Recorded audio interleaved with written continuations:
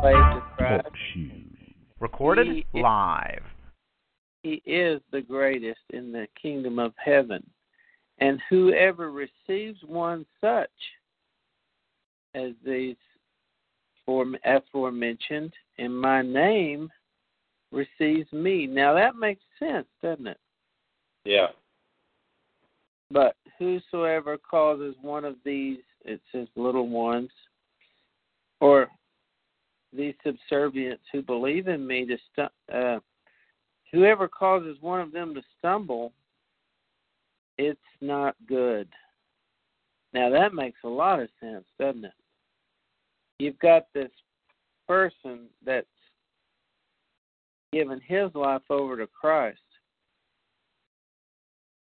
And now you have introduced stumble. So that's a problem. You've created a problem for this person that's serving Christ. And then here's what it would be better for you to have this millstone hung around your neck and be drowned in the depths of the sea. And then we talk about stumbling blocks. Woe, curses to the world because of its stumbling blocks. For it is inevitable that you will encounter these stumbling blocks. But curses to that man through whom that stumbling block comes. And to me, those are very, very powerful words about two issues there. Essentially you said it right off the bat when you said whoever becomes the least, he'll become the greatest. That's a double witness, isn't it? Because if you're subservient, you're not high and mighty in the world, are you? Well, no, and the way Christ put it is that unless you become subservient or unless you become willing to serve, you're of no good. You're of no good and no value. It's interesting that you keyed in on the word child because obviously the word child or children has quite a bit of latitude in Scripture, and Joseph was called a child when he was about 16 years of age in Genesis 37:3. When Benjamin was about 30 years in Genesis 44, he was called a child. That's one of the things it said in Webster's dictionary. It was not necessarily connected to age. Now, I'd never heard that before. So that's sort of double. Yeah. Yeah, I mean, it has a wide range, a wide latitude. There's no doubt about it. And, okay, so somebody says, well, in this particular scripture, it says he called a child unto him and set him in the midst of them. Okay, well, that could have been a child from, say, the years, if we're going to go with child, it could be a child from 5 to 16 or 19 or 20, 20 years of age accountability. So any of those ranges would have been possible. Now, in my mind, I'm thinking what predominantly I've learned is that the age of 10, 11, and 12 would have probably been something that would have, been likely the type of child that he would have drawn unto him in this scenario. And the reason I say that is because Christ was 12 years old when he began to speak in the temple. You recall when Joseph and Mary had left and realized that he was not in the company. And that was typical of children about 12 years of age. They had learned enough Scripture and learned enough about the Word of God and God's demands and so forth on them that they were able, or should have been able to articulate an understanding of God's command and His expectation of His people. So we could split hairs and say, okay, maybe it was, a child of about that age, and then going on to where he says, except you be converted and become as little children. It's still number 38:13, and in Strong's it's young child, a little boy, a little girl. Reading. What? I said, keep reading. Have you got it there? Well, I'm looking at Strong's. Is that what you're referring to? Yeah. It says little boy, little girl, and then what does it say after that? It says children, little ones, infants, an infant, of a male child just recently born, of more advanced child, of mature child, metaphorically children, like children in intellect. For synonyms, it says to see 5686. So I don't have in my Strong's on this particular program, I don't have, you said refers to, see in 38:14 it says, 38:13 refers to exclusively little children, 38:14 refers to late childhood and early youth, and 38:16 refers to a child of any age. Well, maybe I missed something. Let me double check here. Because I had never seen the rest of those words that I was talking about for child. And I'm thinking, I was just thinking, how much understanding does a child have? That's the part that got me.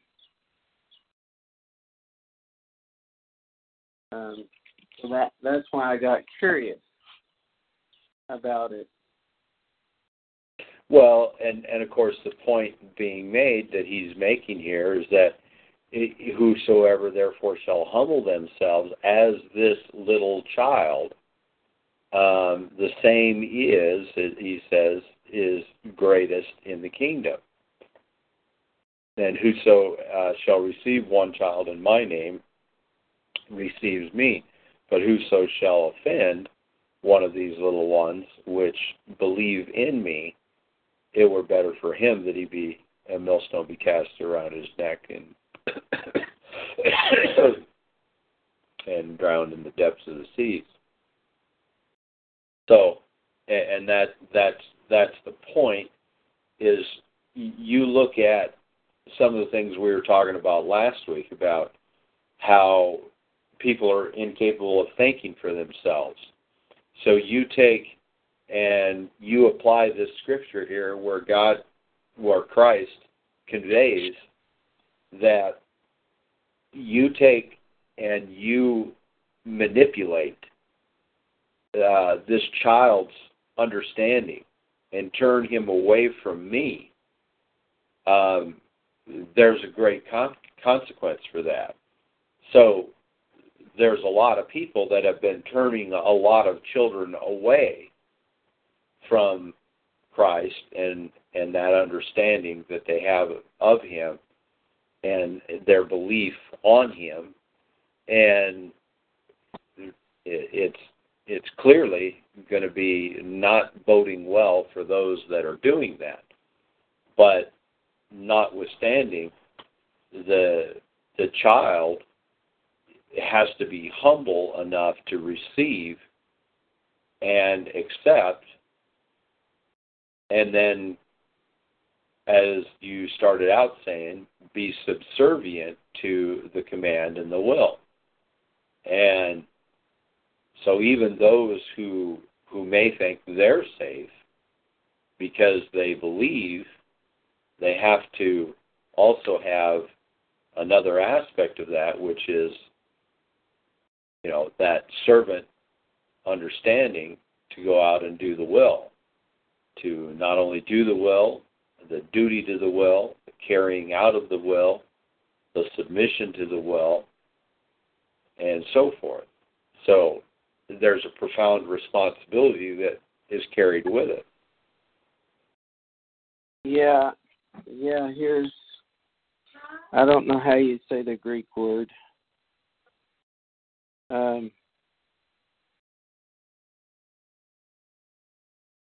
But on 38:14, at the end it says, servant girls, slave girls, slaves, and women. So I was just thinking that the person that can get Jesus in the proper priority would be one of the greatest in the kingdom. Person that has that down. And I guess our example is John the Baptist, isn't it? Because he said that he was the greatest man born of a earthly woman or something like that. Yeah, Christ referred, I see what you're saying, is that Christ said that there's no greater man born of a woman than that of John the Baptist. And he even said that who was it that he was referring to, or the person that he was trying to express, would certainly be greater than him.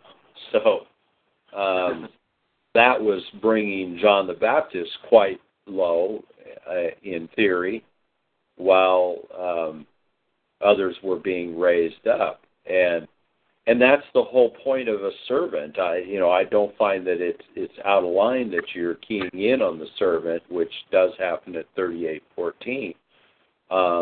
And frankly, let me look at 38:16. See, even 38:16, when you go to the synonyms for all of these 38:13s, many of the synonyms, such as 38:16, 38:17, 38:14, 38:08, for example, on my 38:16, it says a child, boy or girl, infants, children, servant, slave, an attendant, servant, especially a king's attendant, minister. All right, well, are we not children of Christ? Yes, answer. And are we not attendants and servants if we are children of Christ? Yes, that's what we're supposed to be. We cast off the self to become the servant of the commander. And that has always been what has been conveyed, Old Testament and New Testament. Adam and Eve stood in the garden and decided they wanted to be as gods. But Christ says, and God said, no, you are not to be as gods. You are to be a servant of the Most High God. Well, man doesn't like being in the servant relationship. They prefer to be as gods. And why? I have no idea, because they fail miserably as gods. So they'd be better off just to be children. That way they can at least say that they were stupid and dumb and ignorant. Did you read 38:16? 58 or 38? 38:16. Yeah, 38:16 was the first one that I had. It's a child, boy or girl, infants, children, servant, slave, and attendant, servant. That's why I say all of these, 38:16, 38:14, 38:13, they all refer to the same thing. In fact, you go to 38:17, 38:16, which derives from 38:17. It was used 10 times as a servant, 7 times as a child. And that's what we claim to be, isn't it? Exactly. You're exactly right. As servants, and we've got to at least humble ourselves to be the servant that we're supposed to be. John the Baptist was a servant. he went out and did exactly what he was to do as a servant of Christ and fulfilled his role. While you recall, some of the Pharisees and so forth reported back that Christ baptizes more people than John the Baptist.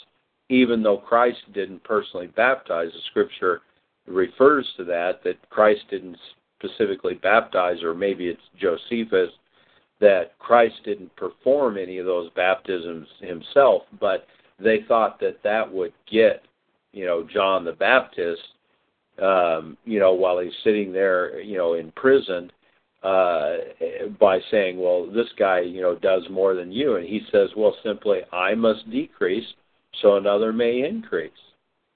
And that's what we do. We decrease. Even as parents in the parent-child relationship, that's exactly what we do, is that over time, obviously, we decrease.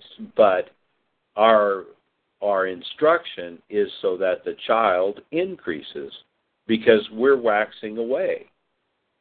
Our days go from young to old, and so therefore we're trying to wax them stronger and stronger as we become, older and weaker.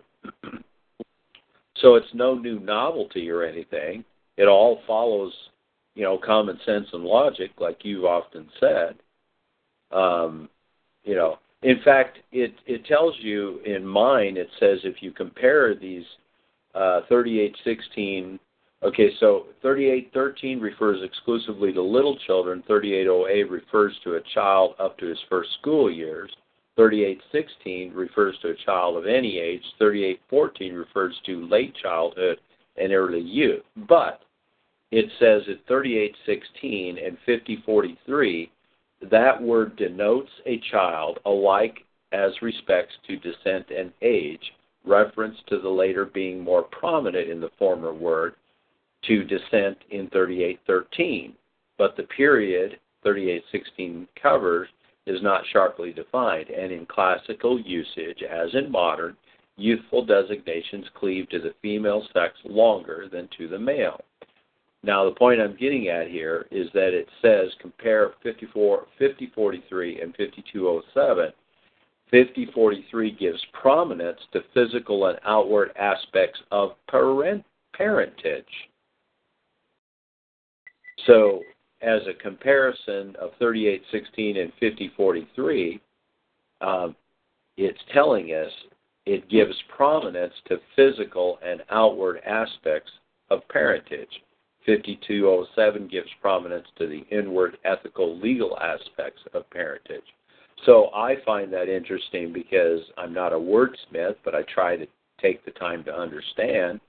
And I look at that just as I said. The parent-child relationship is what Christ continues to convey. It's no different as we would do in a parent-child relationship. We call those children unto us, and we say, we receive this child in the name of Christ, and therefore we receive Christ.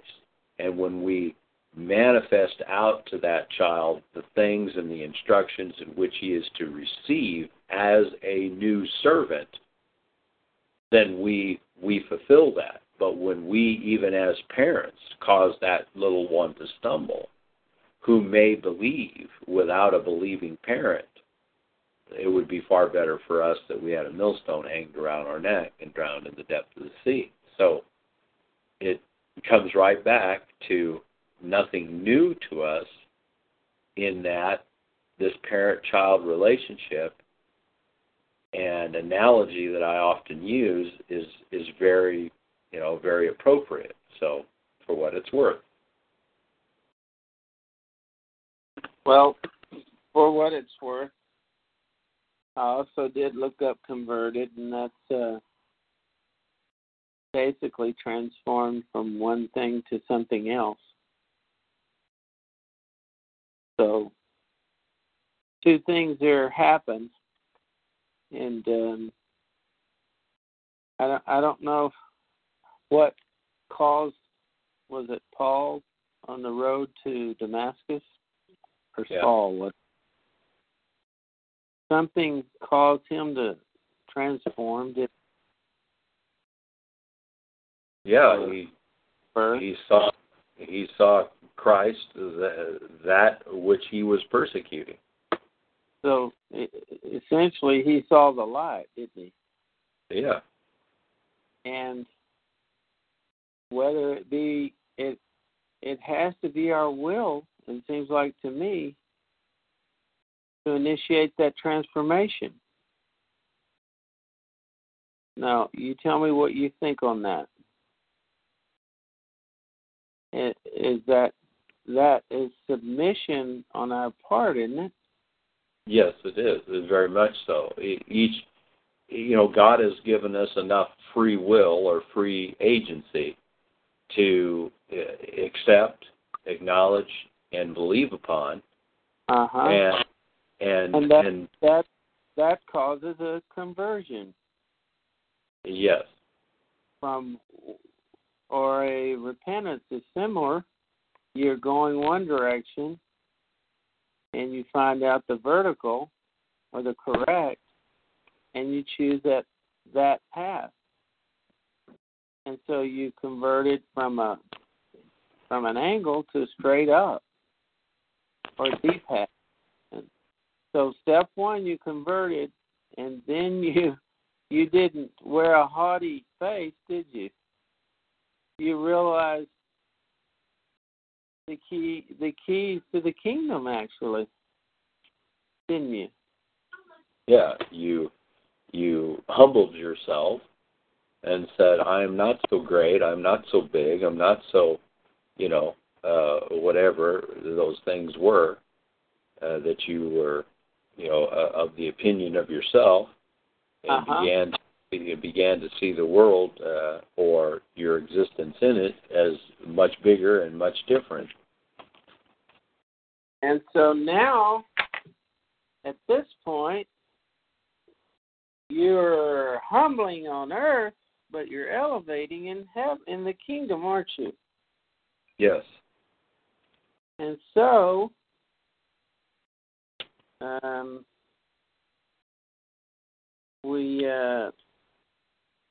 what was the word? Read it again.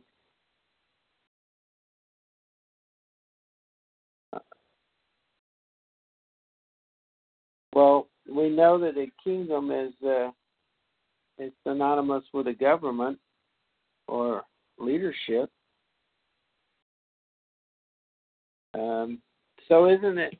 It's exactly opposite of the way the world works. Is my point. Yeah. If you want to be, maybe the key word there is greatest. What does that mean?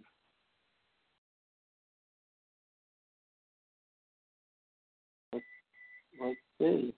Well, greatest is 3187. It is midzone or midzone, and regular comparative of 3173. The authorized version uses greater 34 times and greatest 9 times. It's an adjective of comparative, so greater, larger, elder, stronger. So who is the greater? Who is the elder? Who is the the leading person in the kingdom? And when you go to 3173, great of the external form or sensible appearance of things, in particular of space and its dimensions, mass, weight, great, compass and extent, of number and quantity, numerous, large, abundant, of age, the elder, used of intensity in degrees with great effort, of the affections and emotions of the mind, of natural events powerfully affecting the senses, violet, Mighty. Let me read the origin of the word. Okay. Big, tall, thick, stout, massive, coarse, from West Germanic grautaz, coarse, thick. Source of Old Saxon grot, Old Frisian grot, Dutch groot, German gross. If the original sense was coarse, it is perhaps from pyroot, gray, to rub, grind, but the connection is not freely from difficulty. It took over much of the sense of the Middle English mickle, and itself now is largely superseded by big and large, except in reference to non-material things. In the sense of excellent, wonderful, great is attested from the 1848 Great White Way. I don't think any more of that to add to it. Special would be a good analogy. The point here is we want to be all that we can be, don't we, Doug? Yeah, sure. I mean, we should shoot for that as our goal, shouldn't we? Yeah. And now we have here a recipe for that goal, don't we? I mean, that's pretty profound. If you can get it, come to the understanding. Yeah, I mean, absolutely. There's, now, I guess, go ahead. In that same vein, it was asked of me, and this is a whole nother can of worms. I was asked to explain and expound upon, at the end of the chapter in verse 18. And all I could do was say this is meat here, and we've got to chew on it. And I'll read it to you now, if you're okay with it, or if you wanted to add something else to that other, I'm all ears. No, go ahead. And I know I'm reading this out of context, forgive me, but we can put it in context. Truly, in verse 18, I say to you, whatever you shall bind on earth shall be bound in heaven, and whatever you loose on earth shall be loosed in heaven. Again, I say to you that if any two of you agree on earth about anything that they may ask, it shall be done for them by my Father who is in heaven. For where two or three have gathered together in my name, there I am in their midst. Now, do you agree with me that that's pretty meaty? Well, it is, but there's a context to this, and I realize you prefaced by saying you are reading it out of context. Remember, this is the famous Matthew 18. Yes, it is. And there's a substance to this that has to be dealt with. Okay, yeah. Well, deal with it, Doug. Moreover, if thy brother shall trespass against thee, go and tell him his fault. And this is what this is all prefacing on. But if he will not hear thee, then take with thee one or two more. If he neglects to hear, then so forth. Verily I say unto you that whatsoever you shall bind on earth shall be bound in heaven. Now, Pastor Peters did a teaching on this, and I don't really believe that he addressed the teaching this way. I don't think he did address it well either. That's why I brought it to your attention. I was hoping maybe you could give me some clarity here. Yeah, so in the context, what are we talking about? Clearly, what happened we're talking about what happened in verses 14 is where I started, but it may be a tad bit ahead of 14. Let's see. 12, 13 is about the sheep and going after the one, and if so, you find verily you rejoice, even so it is the will of your Father. Well, there, 14. Even so, it is not the will of your Father which is in heaven that one of these little ones should stumble. Moreover, if thy brother. So again, what is the whole context? The whole context has to do with stumbling.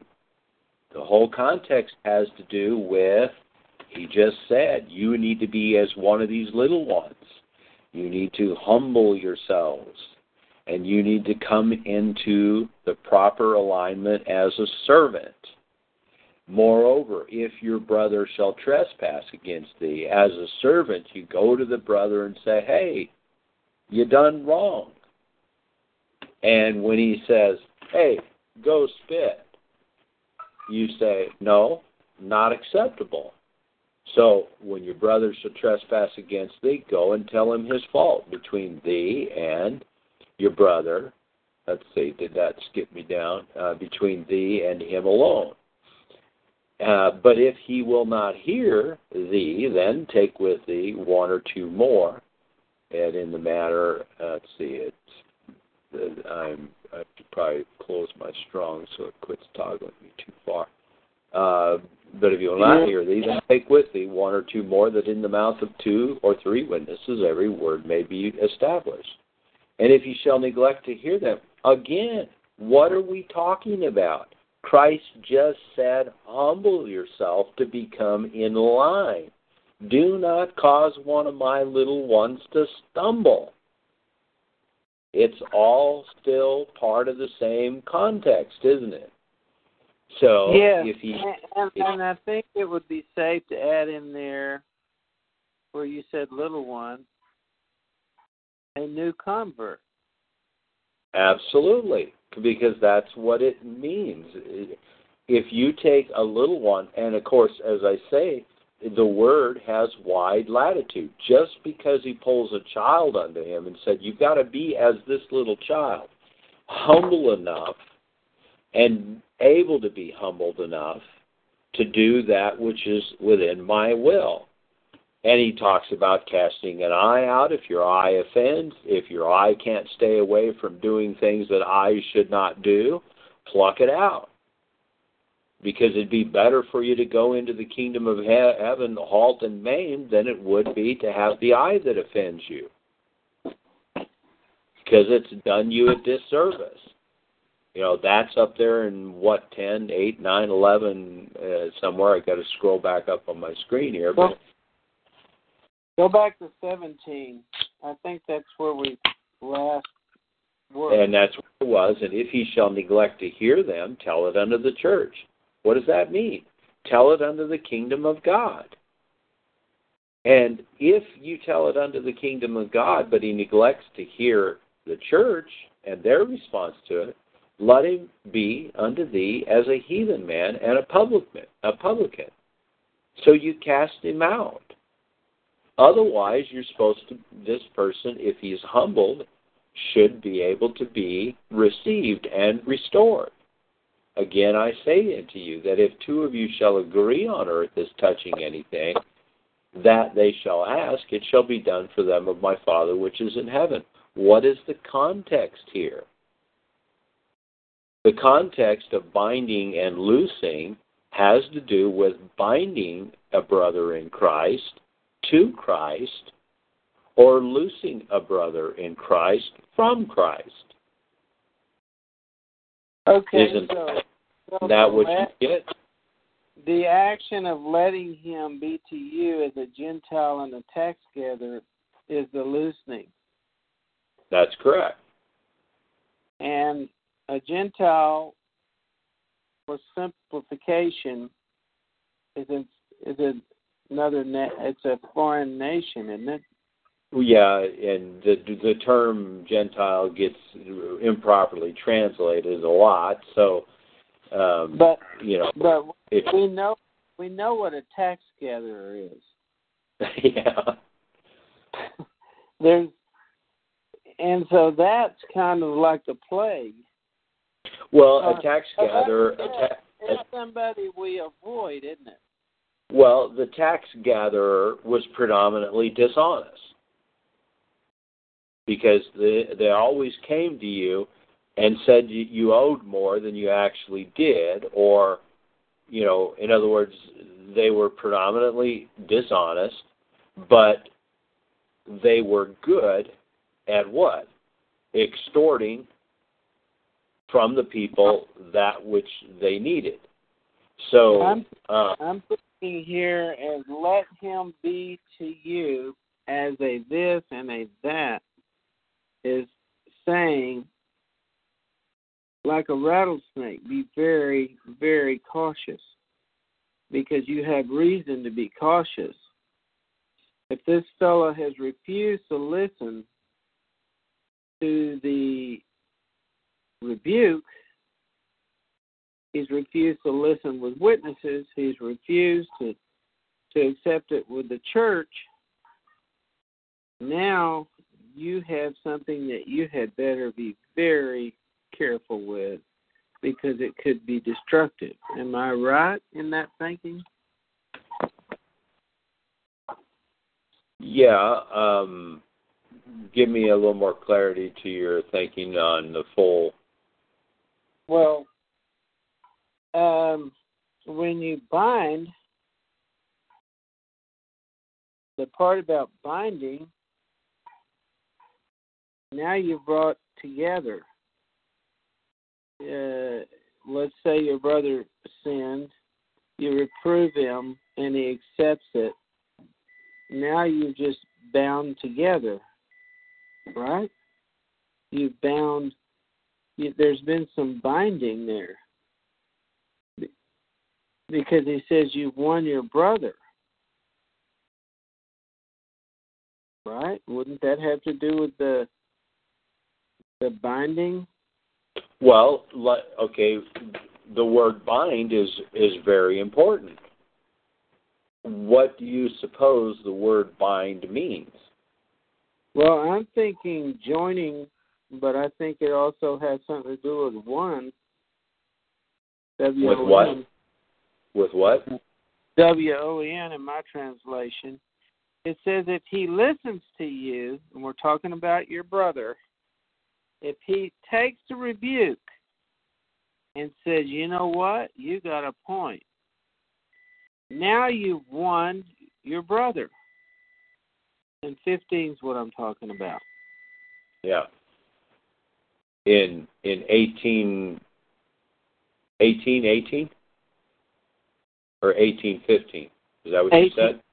1815, yeah. We're seeing here the way it's supposed to be done. Doug sins against me.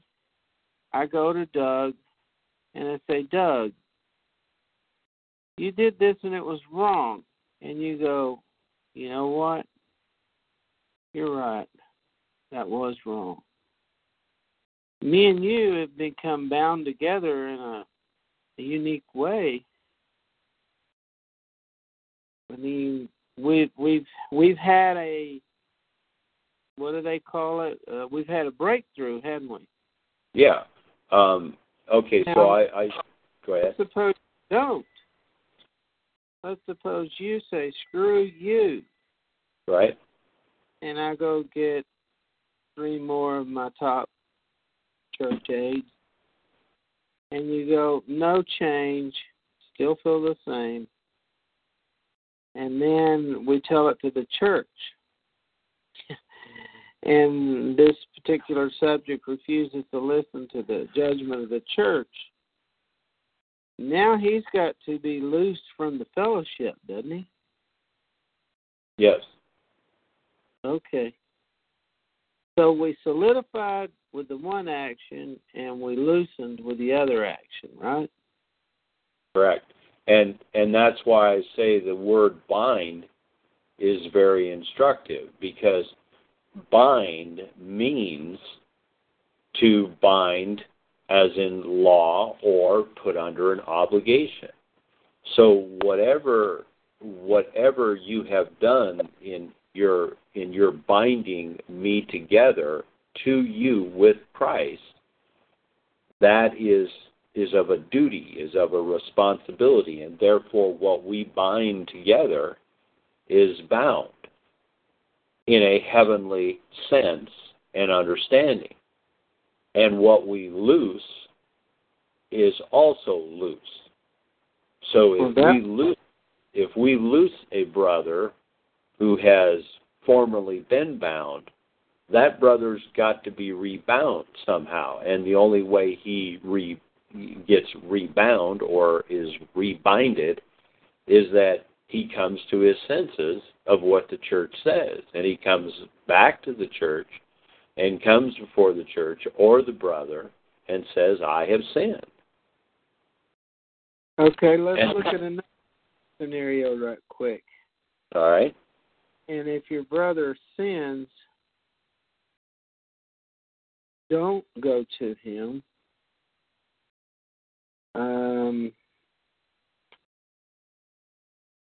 I was trying to think how we saw it happen in a different way, where you go to your brother and you try to bind him and it doesn't work.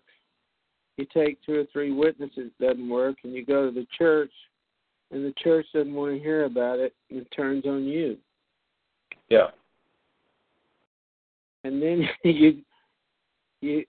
this is just mind-boggling. You stand up there and you preach this truth, and then when you're given an opportunity to exercise it, you completely ignore it. Absolutely. And then you criticize the guy that brought it to your attention. Now, how many more do you think are going to do that after seeing what scathing attack came to the guy that brought it to your attention? If they understand that and if they're privy to that information, that's what I say. This stuff is all about access. We see it played out before us day by day. If you do not have the access to the information, you don't know.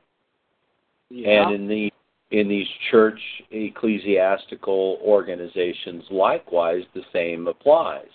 If you do not know and are not privy to the information that is necessary for you to have, then you simply don't know. And so as a result, the machine just keeps going right on. And what is it doing? According to Christ, it is grinding out those who will be thrown with that millstone about their neck because they're causing the little ones to stumble. One of the first things that we lamented is how many more are going to be caused to stumble, because what has to happen is there has to be a stumbling. And look at how many said this is a farce.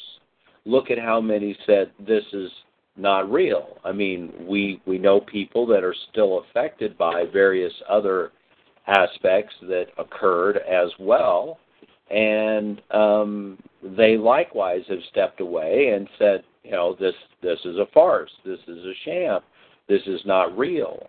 These people at least are not real, or whatever.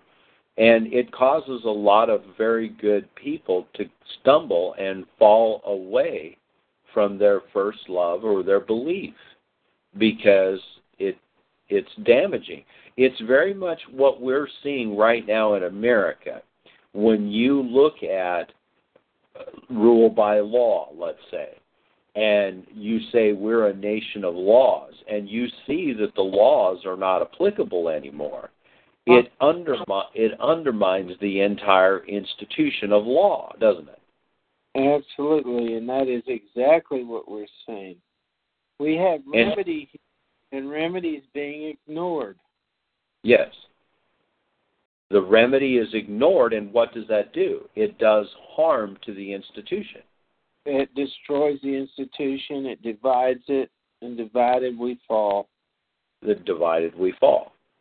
So, and again, not only divided, but it weakens. It continually weakens.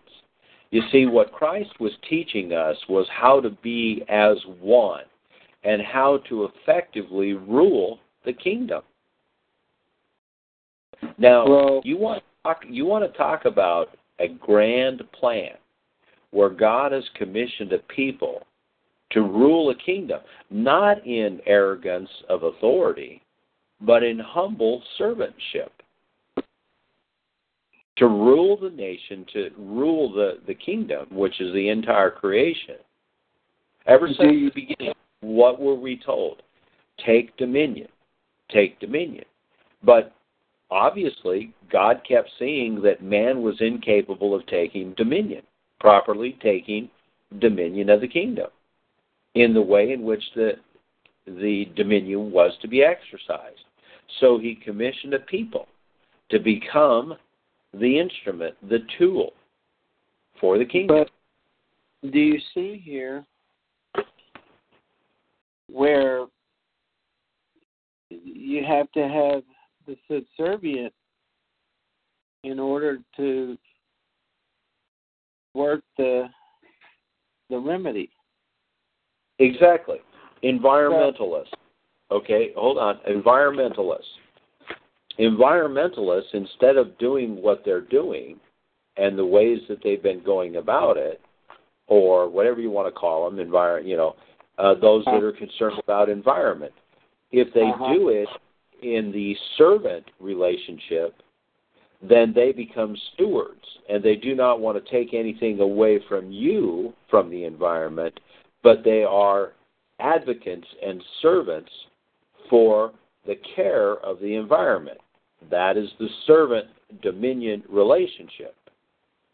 So we've got all these isms that are vying and competing, but yet none of them really are becoming subservient and is service-oriented to the kingdom. Okay. And so, as a result, all we have is continued chaos. Well, tie in 19 and 20. All right. Because obviously he's already said it once. Because he starts out with, again, I say to you.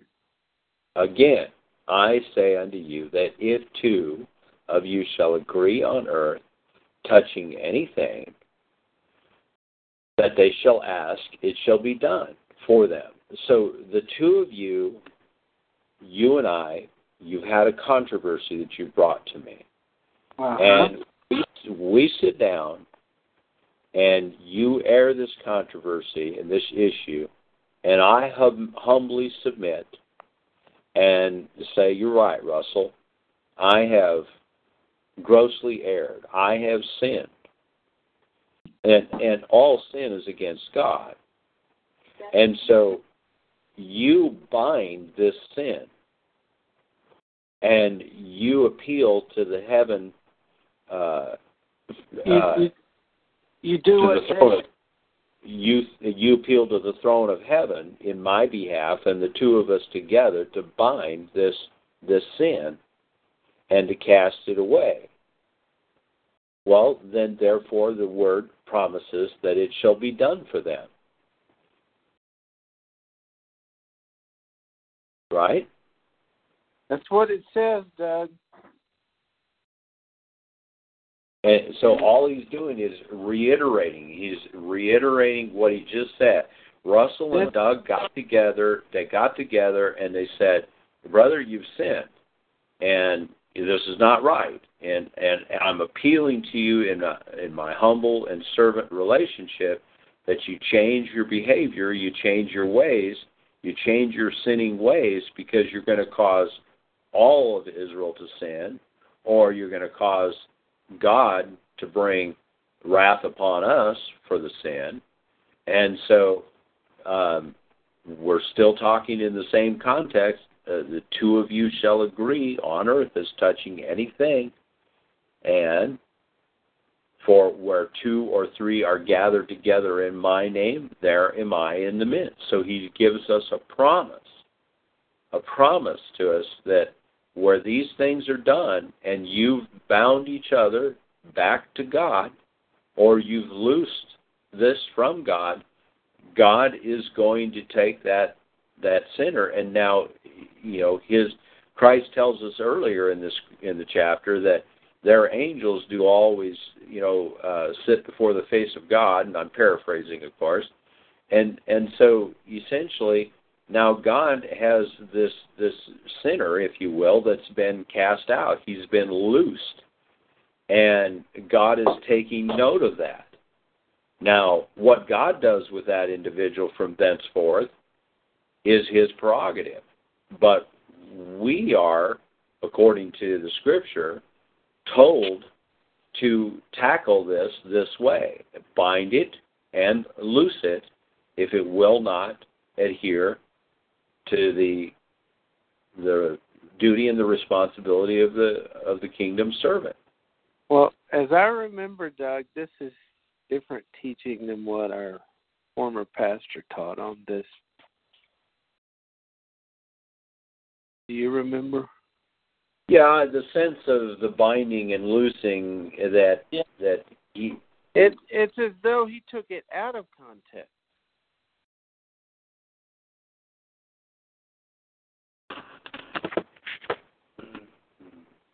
I am trying to remember, is this the only place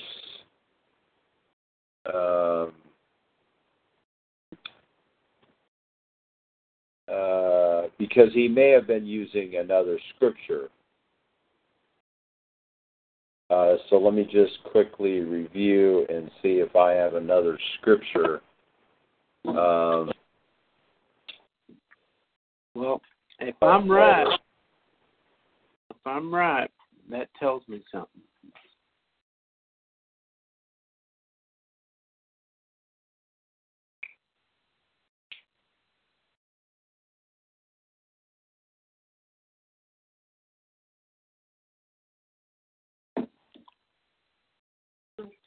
Well, one of the things that I remember from the pastor, and I'm not searching now because this thing is on my mind because you couched it this way.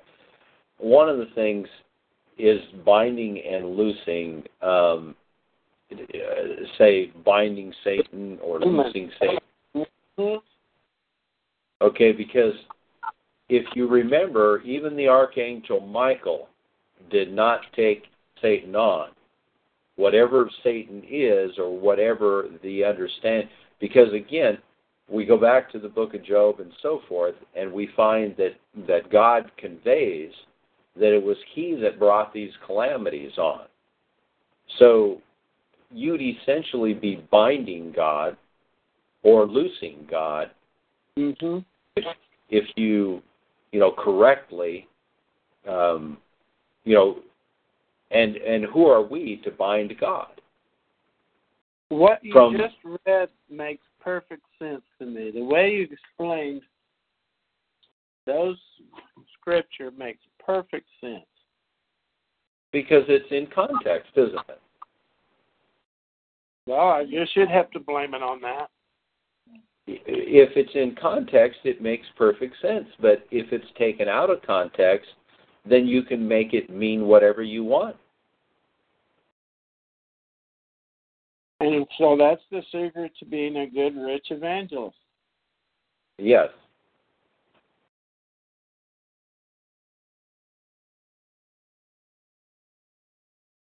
So now I can't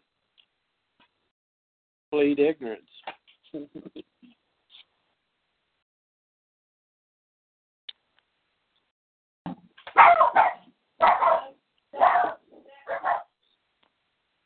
I guess the dogs agreed.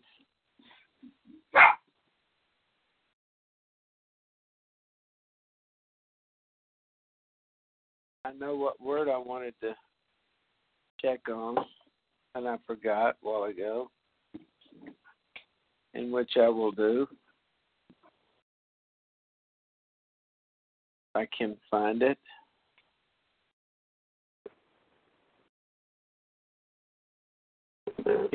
The keys to the kingdom.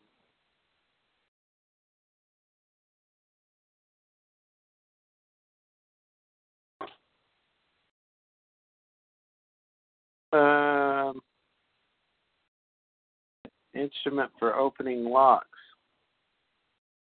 So we could say another word for the keys to the kingdom is solutions, right? To the kingdom. And I would have to say that this appears to be a key to the kingdom. A key message about the kingdom.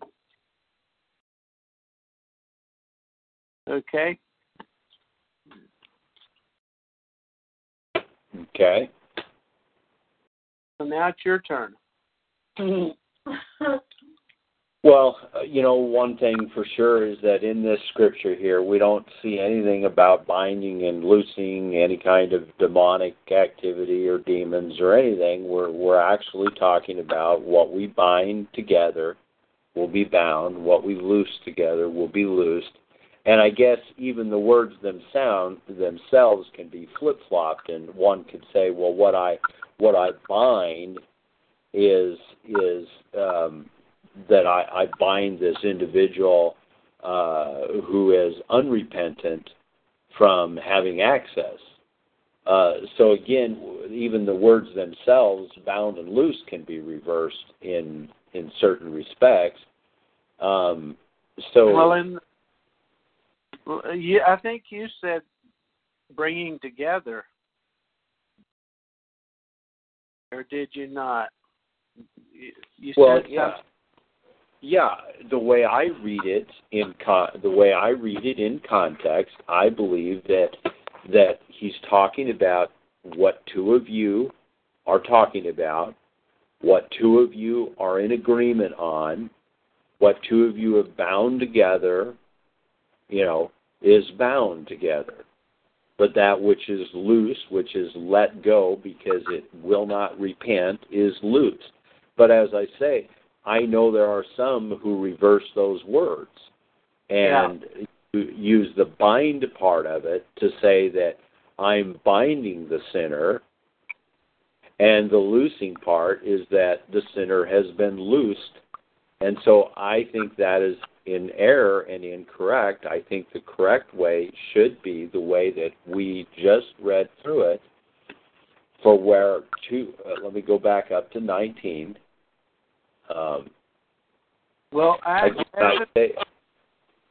As an example of seeing this procedure in progress, I think would be with David.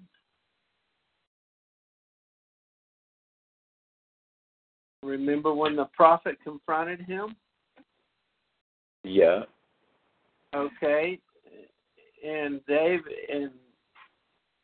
David realized his trespass, his sin, didn't he? Yes.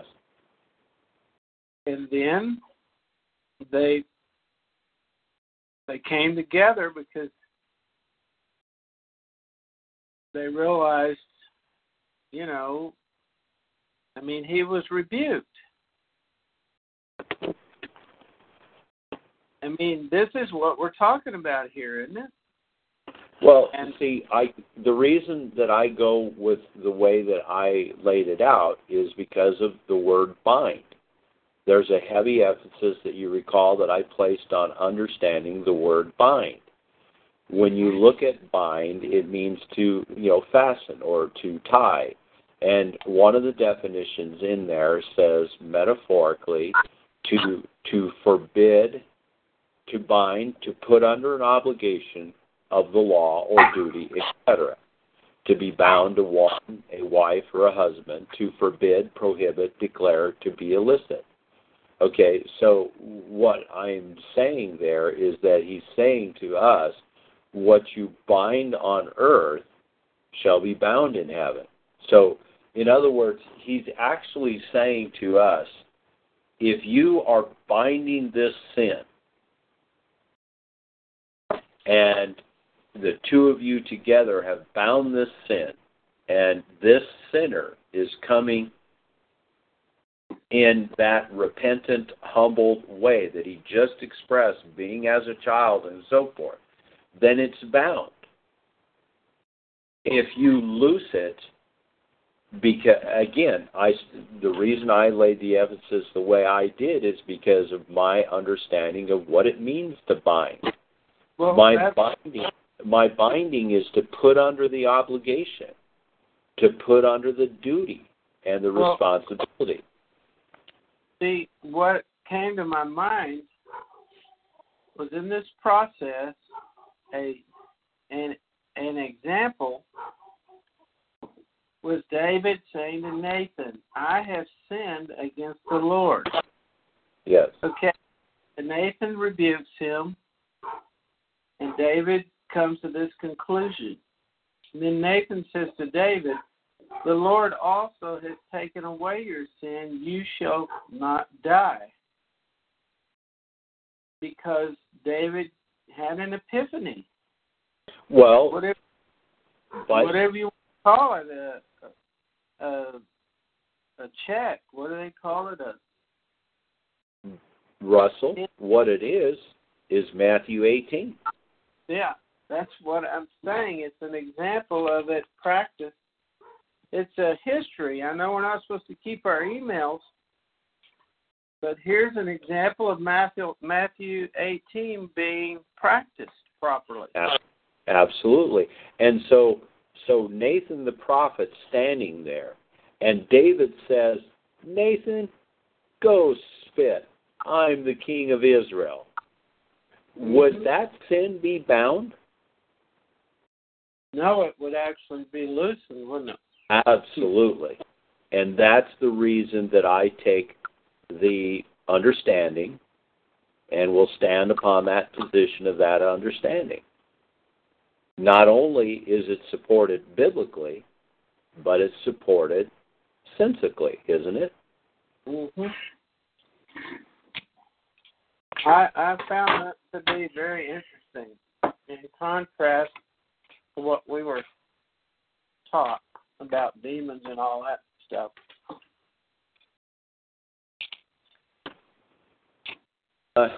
Yeah, and a lot of that I keep coming back to. It comes from Kabbalah, and it's not my duty to cast aspersions and so forth, but notwithstanding, you have to, our duty and our responsibility, and Pastor Peters himself taught us that we are supposed to not be carried away by every wind of doctrine, and that we are supposed to study ourselves to show ourselves approved. And but so if we can't have this conversation to study ourselves and show ourselves approved, then we can't hardly be very good for a kingdom, because we can't even sit down and have harmonious discussion. And even if there is no understanding of the minds or an agreement of the minds at the time, we've put it out in the best way that we know how. And as you said, then comes the point where you say, well, we need further study, we need further understanding, and we need further divine intervention in our study and our guidance. So binding would be agreeing, and loosening would be departing from our fellowship. That's the way I see it. I base it on the context of the Scripture, and I base it again on the context of your great example there in David. And so one of our guys says, cast out demons and they will come. Point being, create this fantasy and they'll come. Yeah, and Christ never once said anything remotely like that. If you cast out demons, they will come. He never once told his apostles, go out there and cast out demons and they will come. No, his apostles came back and said, even the demons are subject to us in your name. And he said, well, don't marvel at that. So what it sounds like is there's going to be a very thorough vetting process if you get in the kingdom. Most definitely. Amen and amen. There will be a very significant vetting process.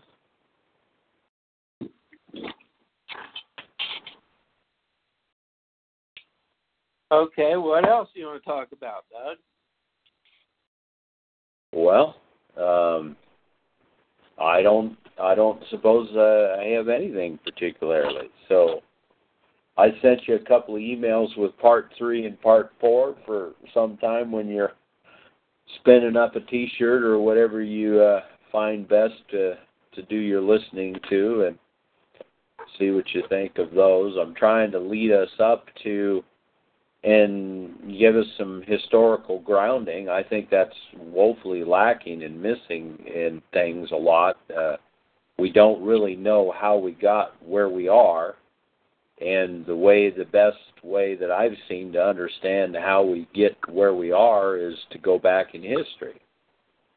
And history shows us a lot about what was going on at the time and the lead up to, and the predominant thinking of the time, and why the predominant thinking of the time was the predominant thinking of the time, or why there was a shift in the predominant thinking. So rather than just taking this thing and saying, okay, here's the Constitution, here's Article 1, here's Article 2, here's Article 3, here's Amendment 1, Amendment 5, Amendment 10, which I think I'll touch on those to some degree, but I'll let the listeners do their own study on those. But the Spirit seemed to have led me more toward, once again, the historical things that begin to create the foundation and the framework for the idol that we are fashioning, or that we fashion, called the Constitution for the United States of America. Hold that thought for just a minute. Do you know who the guy is Trump nominated for the Veterans Administration? He's a naval doctor. He's a naval doctor, I think. I don't recall his name, but he's withdrawn because 4 people made an accusation about him, unfounded, by several of the intelligence organizations that cannot be confirmed. And this is how the report came down. While I understand those people have a constitutional right to speech,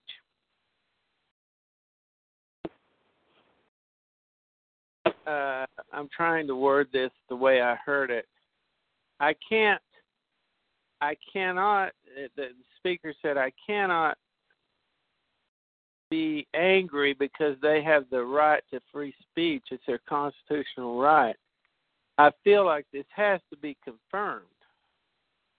Well, this is what you brought to my attention. They're giving them permission to slander. They get off scot-free, and it's damaged this guy's career and his family. Right. So it's mighty powerful stuff. Yes. And yet it's all legal under the Constitution. All legal under the Constitution. The Constitution made it legal. Mm-hmm.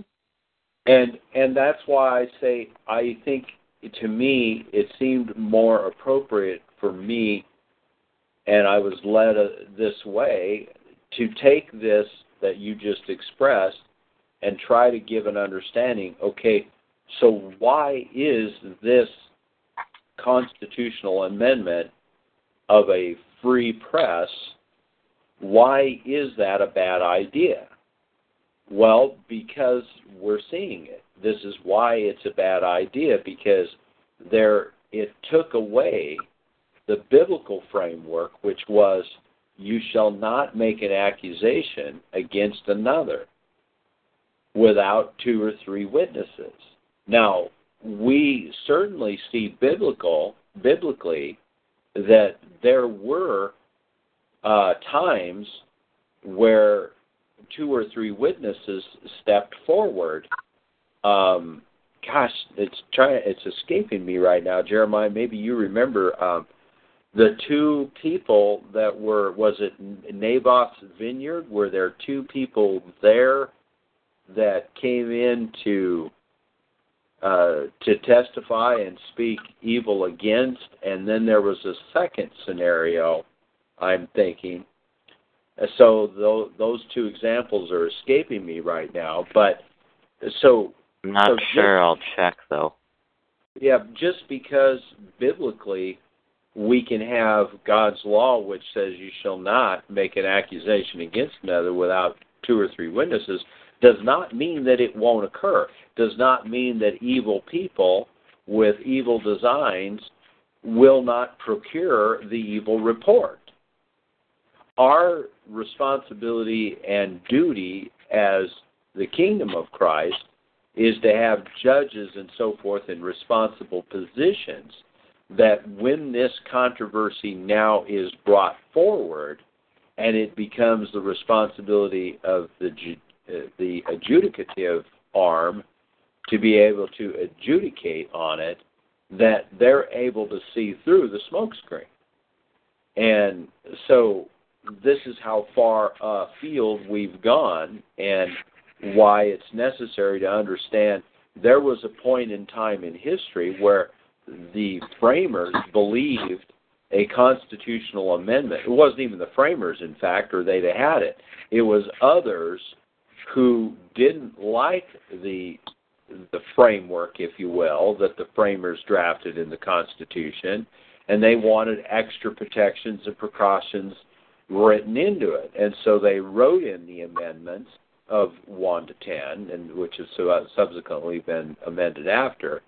But those 10 amendments, which were the Bill of Rights, which included the right of the free press, you see, there was nothing else.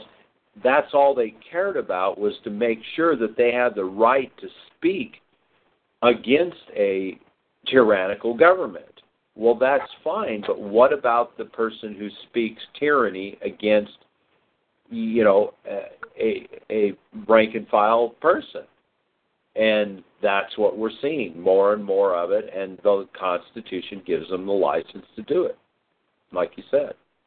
And where it really gets sticky is when a woman accuses a man of an impropriety. Because Absolutely. you're not normally going to have a witness. So I wonder how God's Word deals with that.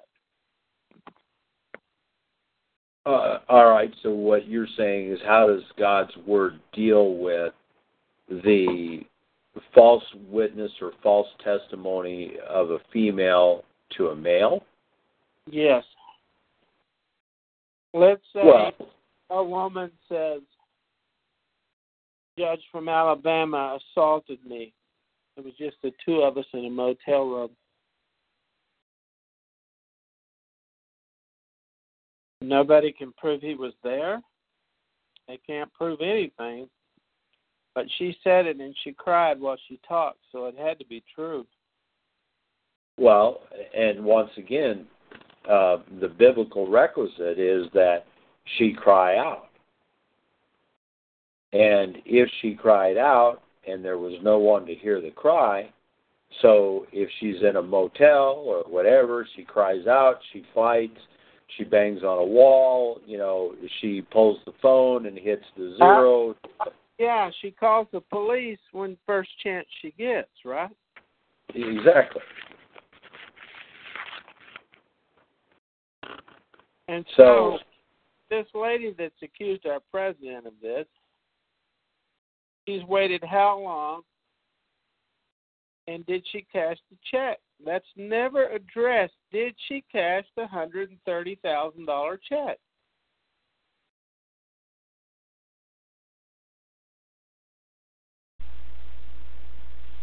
I mean, this stuff it never ends, does it? Somebody's got to figure out a way to address this. Yeah. Well, it's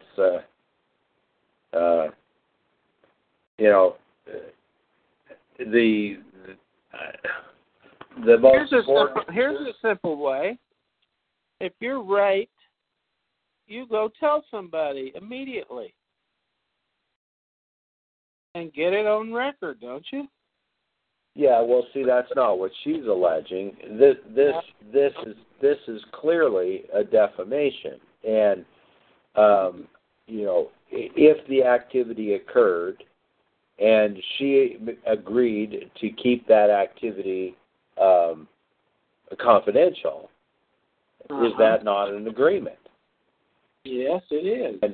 And therefore, she's contending that it's not an agreement because it wasn't signed by the person who entered into the agreement. So therefore, it's a non-binding agreement. Well, there's a lot of judicial decisions and so forth that have been rendered where another person was not, let's say, signed on the document, but they still became bound by the obligation. So I was just there's a going lot. to say, wouldn't the money bind you? Yeah, I mean, there's many different precedences which create that. One can be, the acceptance of the instrument, which is the the essence of the contract, etc.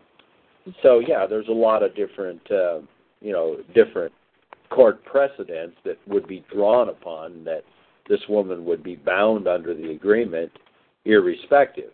But that's what attorneys do. Attorneys get together now, and everybody spends money, and they decide, well, what can or can't, and then in the end, they spend a year trashing or 2 years or whatever, and the goal is, obviously to trash. And in the end, were we successful with the goal? And that's all done under the auspices of the Constitution of the United States of America. Exactly, and I think it was in part 1 or part 2 that I've already done, where I talked about the party system, and where I showed how even the framers themselves understood. There was a couple of quotes. I think one of them was from Franklin about the parties, and maybe it wasn't Franklin, but he said that what it would amount to, in essence, is that it's nothing more than a way to attack your political opponent. And that's exactly what these parties have become. They are nothing more than instruments by which they attack the other political opponent. And the Republicans always seem to carry the high ground in that they're not the ones that are doing the attack dogging, and it's always the Democrats that carry it to the nth degree, and so it is what it is, and they've been successful at it, and it works, and many people bow away. And there's lots of different emotions. Some of the emotions is you don't want to cause the president the undue difficulty of the appointment, so you withdraw your name, and perhaps there's a better candidate.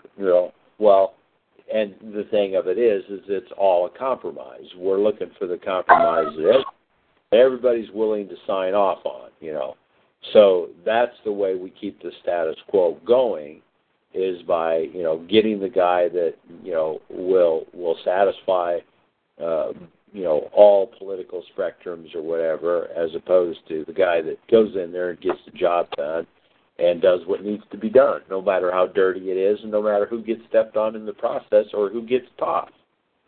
But Doug, one of the news people said, we all knew he was no altar boy when we elected him. Yes, I understand.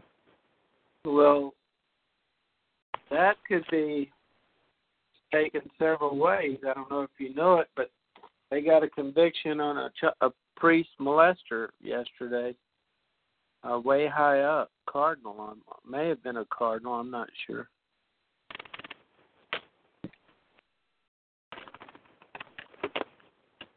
I mean, I wouldn't want to be an altar boy, would you? Not certainly in a Catholic institution. That's my point. That could be a good thing if Mr. Trump's not an altar boy. But I don't think that's what they meant, but I'm just bringing that up. All right, Jeremiah, what did you find?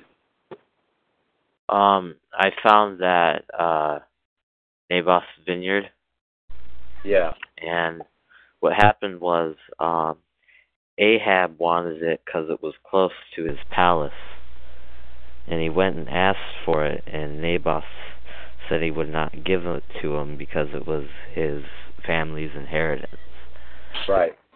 So Jezebel sent out letters saying to proclaim a fast, or actually a feast. A feast. And they had two men accuse him. God. Sons of Belial. Yeah. And so they stoned him, and Ahab went and took the vineyard. Well, wait a minute, but say again, maybe we missed that. You did cut in a little bit on your microphone there, so maybe they sent the two sons of Belial to make a false report about, what was it again? It's here. Let me. Where is it? It says it's 1 Kings 21. Yep. And I can read the thing if you want. Yeah, go ahead. Okay, I'll go ahead and read it. Sometime later, there was an incident involving a vineyard belonging to Naboth the Jezreelite. The vineyard was in Jezreel, close to the palace of Ahab, king of Samaria. Ahab said to Naboth, "Let me have your vineyard to use for a vegetable garden, since it is close to my palace. In exchange, I will give you a better vineyard, or if you prefer, I will pay you whatever it is worth." But Naboth replied, "The Lord forbid that I should give you the inheritance of my ancestors." So Ahab went home sullen and angry because Naboth had said, "I will not give you the inheritance of my ancestors." He lay on his bed, sulking, and refused to eat. His wife Jezebel came in and asked him, "Why are you so sullen, and why won't you eat?" He answered her, said to Naboth the Jezreelite, "Sell me your vineyard. I'll give you another in its place." But he said, "I will not give you my vineyard." Jezebel his wife said, "Is this how you act as king over Israel? Get up and eat, and I'll get you the vineyard of Naboth the Jezreelite." So she wrote letters in Ahab's name, placed his seal on them, and sent them to the elders and nobles who lived in Naboth's city with him. In those letters she wrote, "Proclaim a day of fasting, and seat Naboth in a prominent place among the people. But seat two scoundrels opposite him, and have them bring charges that he has cursed both God and the king. Then take him out and stone him to death." The elders and nobles who lived in Naboth's city did exactly as Jezebel directed in the letters she had written them. Fast and seat Naboth in a scoundrels came and sat.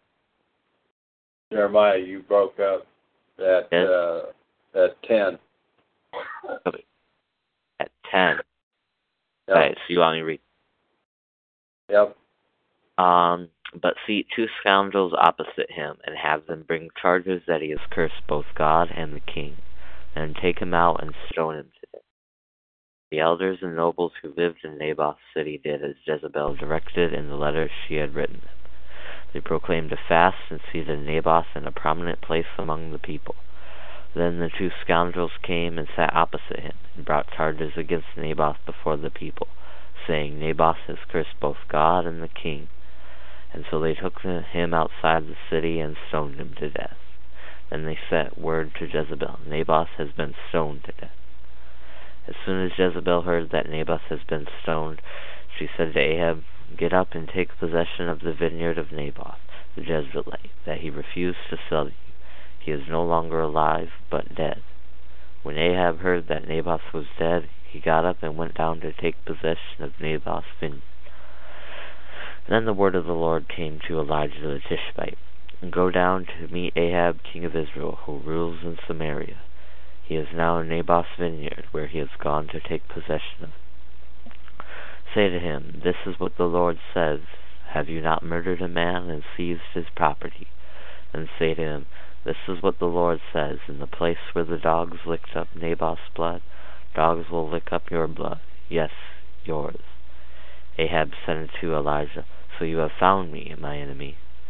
I have found you, he added, because you have sold yourselves to do evil in the eyes of the Lord. I am going to bring disaster on you. I will wipe out your descendants and cut off from the Haviv every last man in Israel, slave or free. I will make your house like that of Jeroboam the son of Nebat, and that of Baasha son of Ahijah, because you have aroused my anger and caused Israel to sin. Also concerning Jezebel, the Lord says, Dogs will devour Jezebel by the wall of Jezreel. Dogs will eat those belonging to Ahab who die in the city, and birds will feed on those who die in the country.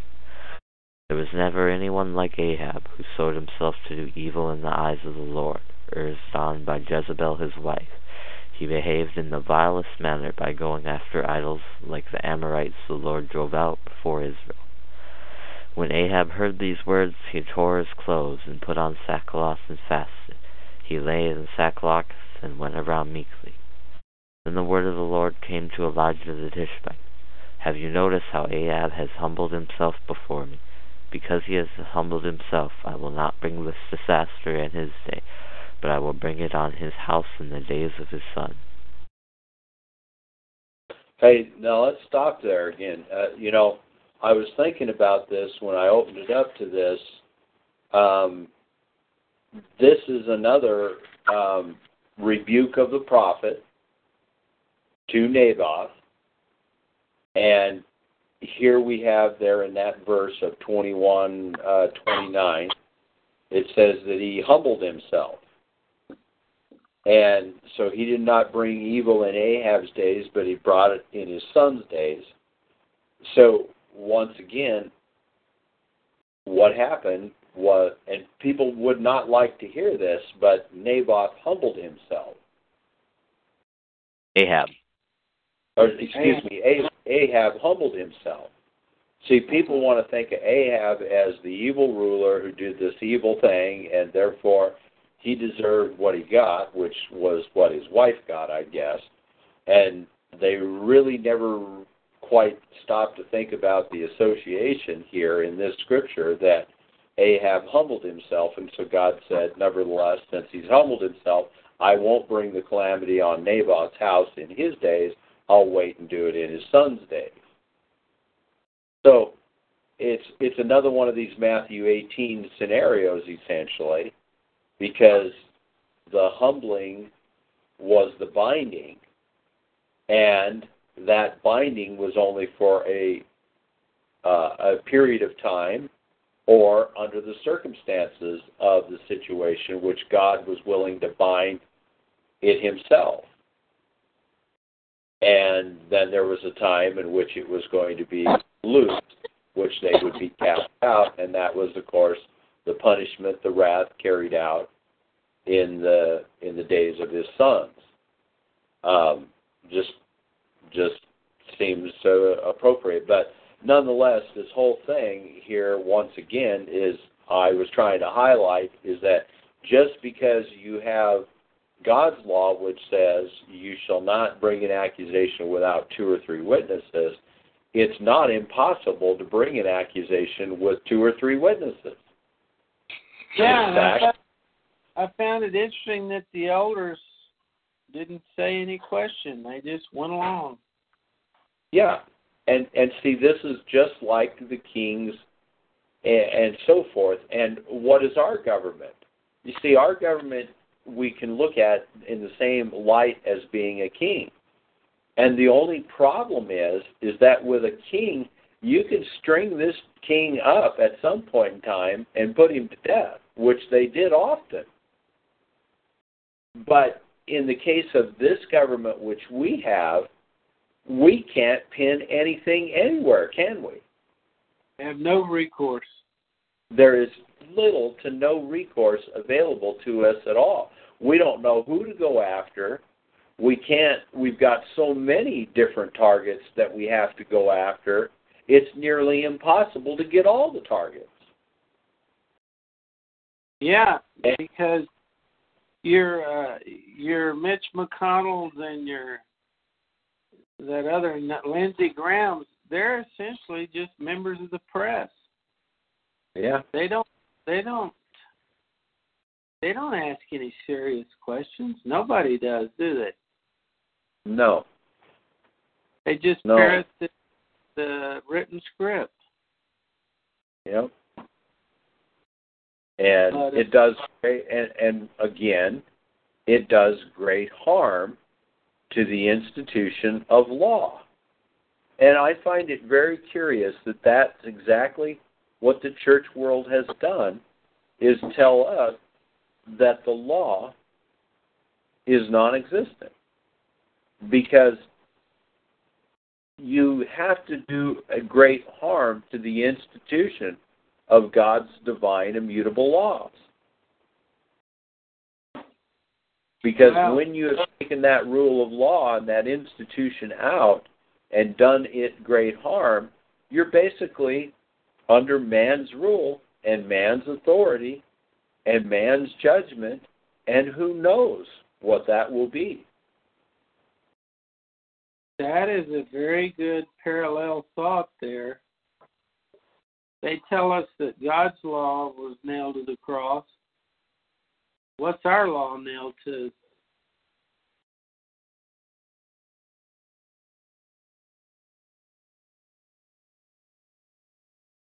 Well, I don't know. It's been... it's nailed to the Constitution. It's ineffective. It's null and void. Yeah. I guess it's nailed to the Supreme Court. I mean, that's interesting the way you put that, because it didn't hit me what you were saying, and then when you did that, now think of it one step further.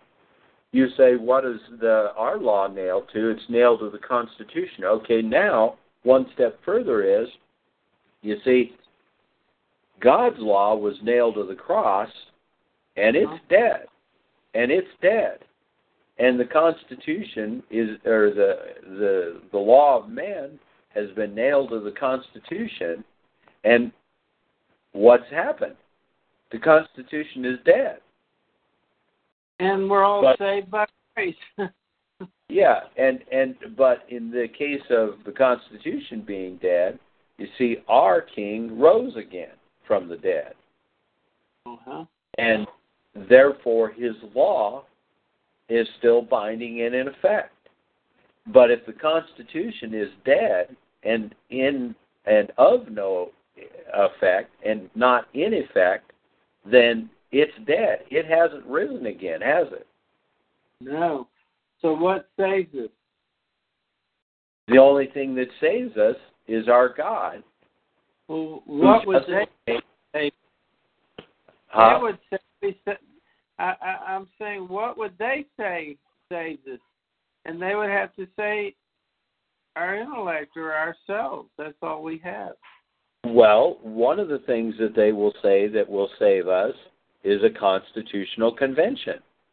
Or education. Yeah, a new constitution. Well, see, the Convention of the States. That's what I meant to say. Convention of the States. You see, that's what we're being sold as the thing that's going to save us. The Convention of the States, where the states are going to come back in and exert their power, their proper power, authority, and role. And see, then we'll carry that charade on for 50 years or 75 or 100.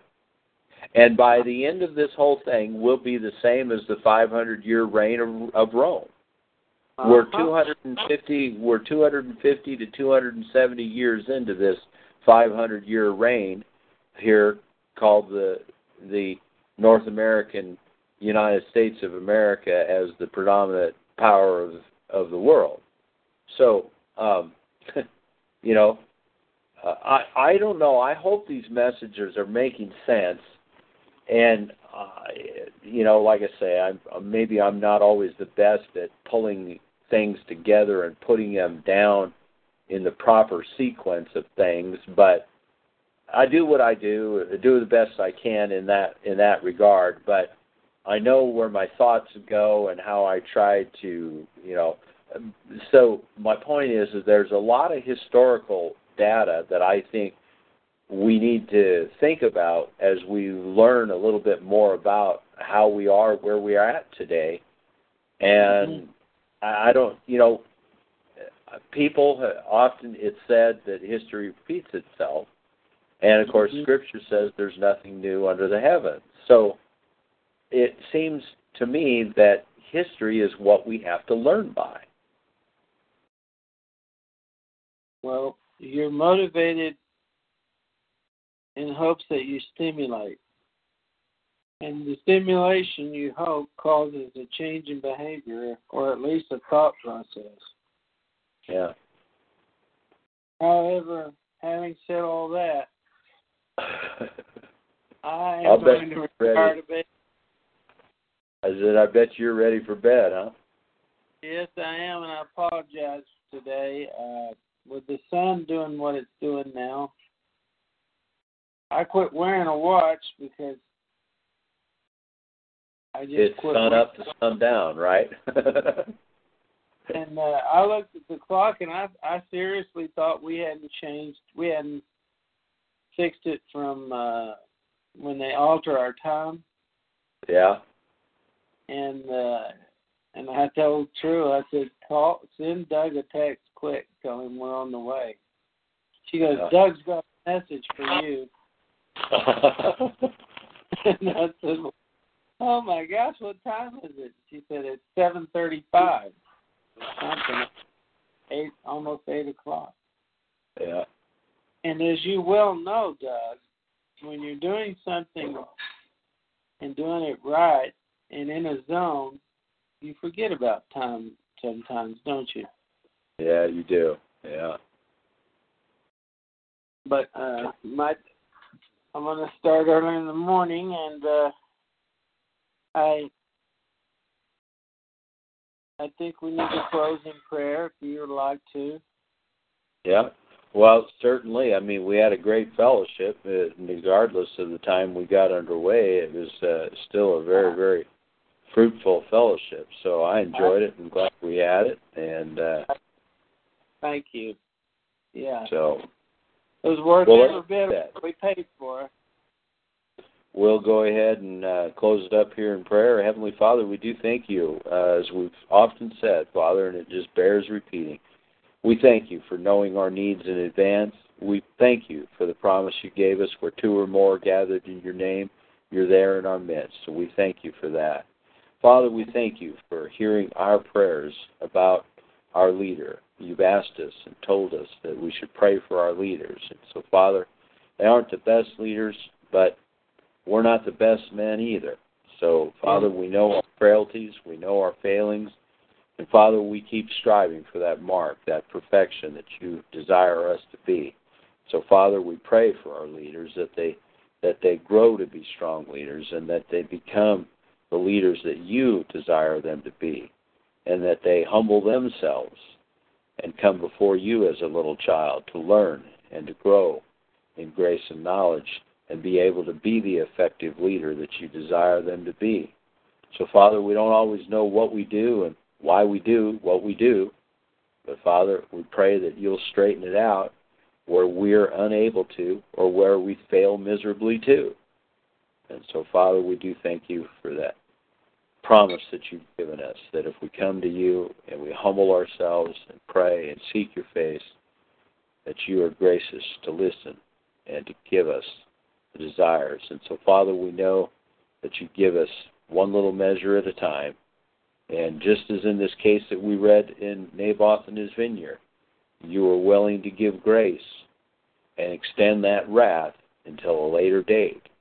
And so, Father, we see you doing that in our country, here in America, is that you keep extending us a little grace, and we're thankful for that. But, Father, we would that we could have the kingdom and that we could bring about that kingdom, dominion, and rule that you want us to bring about as your servants. So, Father, we pray that you continue to guide us to be that servant people and to be those which you want us to be for your kingdom. So, Father, that's our prayer. We thank you for all the blessings you give us and our families each day, and we thank you and praise you and give glory to you for all of them. In Jesus' name, amen. Amen. Hey, guys, I want to tell you this right quick. 15th century, this is about the word context. It comes from the Latin word contextus, a joining together. Originally past participle of contextere, to weave together, from assimilated form of com, which means wither together, with texere, to weave, to make. That's where we get the word textile. So literally, context is to weave or to fabricate. And so when you take, using the analogy of the weaving, if you rip one thread out, it's all going to fall apart, isn't it? Yeah, it can unravel the whole thing. And you won't understand it until you get the whole thing. I mean, the one thread above it and one thread below it, you've got to have all those threads working together. And so I was just, while you were praying, I was thinking about that context. Yeah. Yeah, well, it's good. And it's important, and we say it so often. Context, context, context. All right. Well, all right, brother. See y'all another time. Good night, everybody. All right. Good night. Good night.